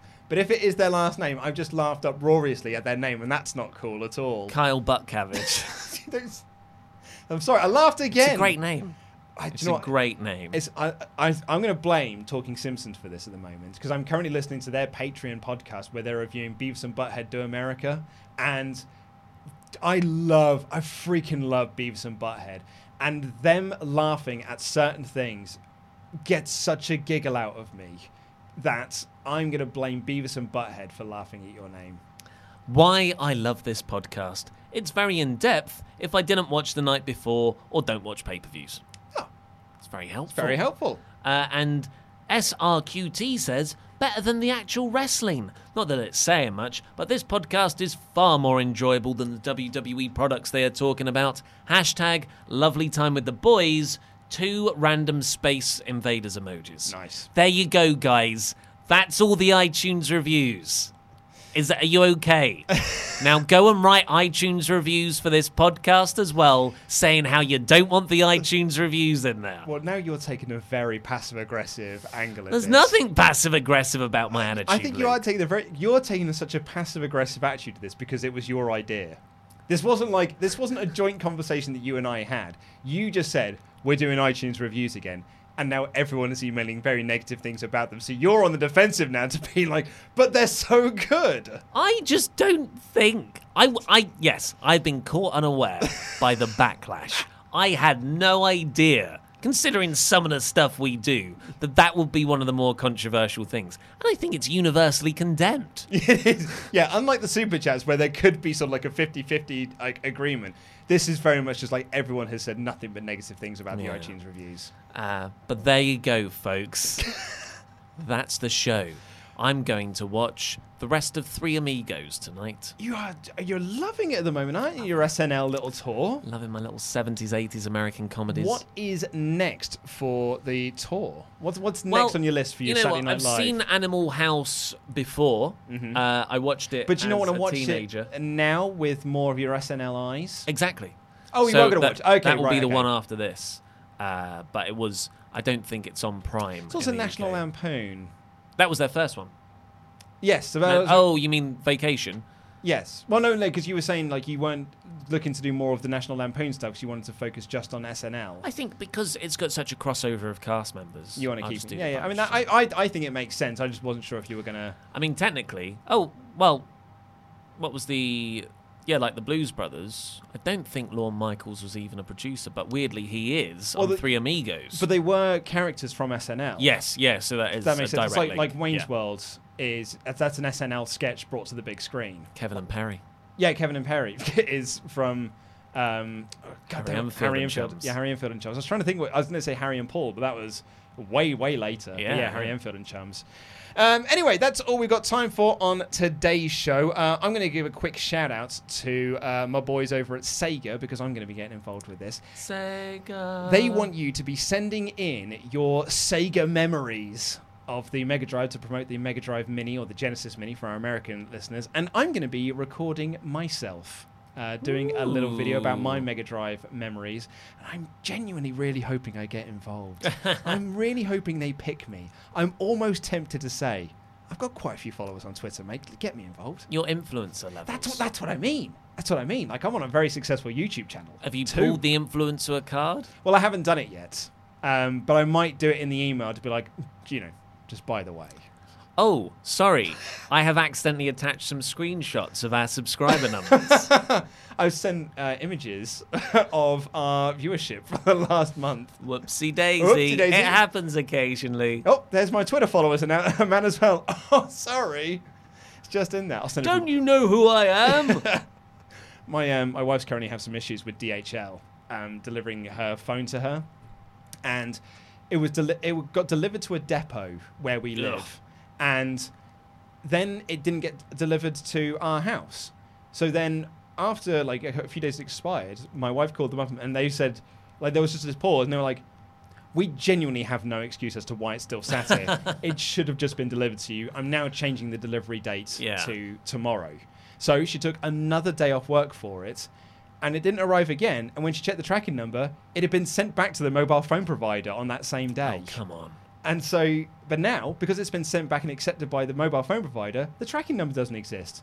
And you need a tracking number to get through to the complaints department. It's very Franz Kafka. Isn't it just? So she called me yesterday and she was like, can you message someone on Twitter? Because they might listen if you do it. Whoa. Did you do it? And I did. And they did. They were very quick to get involved and to respond. Yeah. Oh, maybe we should, chuck this around more. Look at that, folks. You got 4 minutes of extra chat after the iTunes reviews. All right, passive-aggressive. No, it's fine. It's fine. Anyway, thank you so much for listening. We'll be back tomorrow with the NXT review. That'll be me and Laurie, so none of Laurie's passive aggressiveness. Thank you so much for listening. We'll be back then. Take care. I love you. Goodbye. It's going to be all iTunes.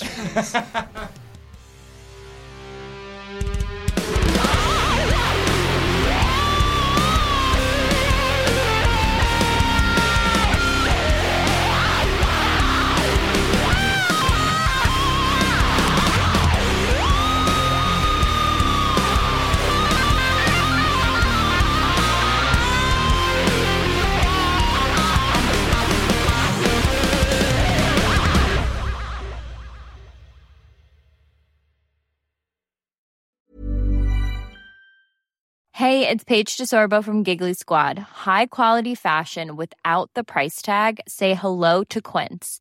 I'm snagging high-end essentials like cozy cashmere sweaters, sleek leather jackets, fine jewelry, and so much more. With Quince being 50 to 80% less than similar brands. And they partner with factories that prioritize safe, ethical, and responsible manufacturing. I love that. Luxury quality within reach. Go to quince.com/style to get free shipping and 365-day returns on your next order. Quince.com/style. Mom deserves the best, and there's no better place to shop for Mother's Day than Whole Foods Market. They're your destination for unbeatable savings, from premium gifts to show-stopping flowers and irresistible desserts. Start by saving 33% with Prime on all body care and candles. Then get a 15-stem bunch of tulips for just $9.99 each with Prime. Round out Mom's menu with festive rosé, irresistible berry chantilly cake, and more special treats. Come celebrate Mother's Day at Whole Foods Market. Even when we're on a budget, we still deserve nice things. Quince is a place to scoop up stunning high-end goods for 50 to 80% less than similar brands. They have buttery soft cashmere sweaters starting at $50, luxurious Italian leather bags, and so much more. Plus, Quince only works with factories that use safe, ethical, and responsible manufacturing. Get the high-end goods you'll love without the high price tag with Quince. Go to quince.com/style for free shipping and 365-day returns.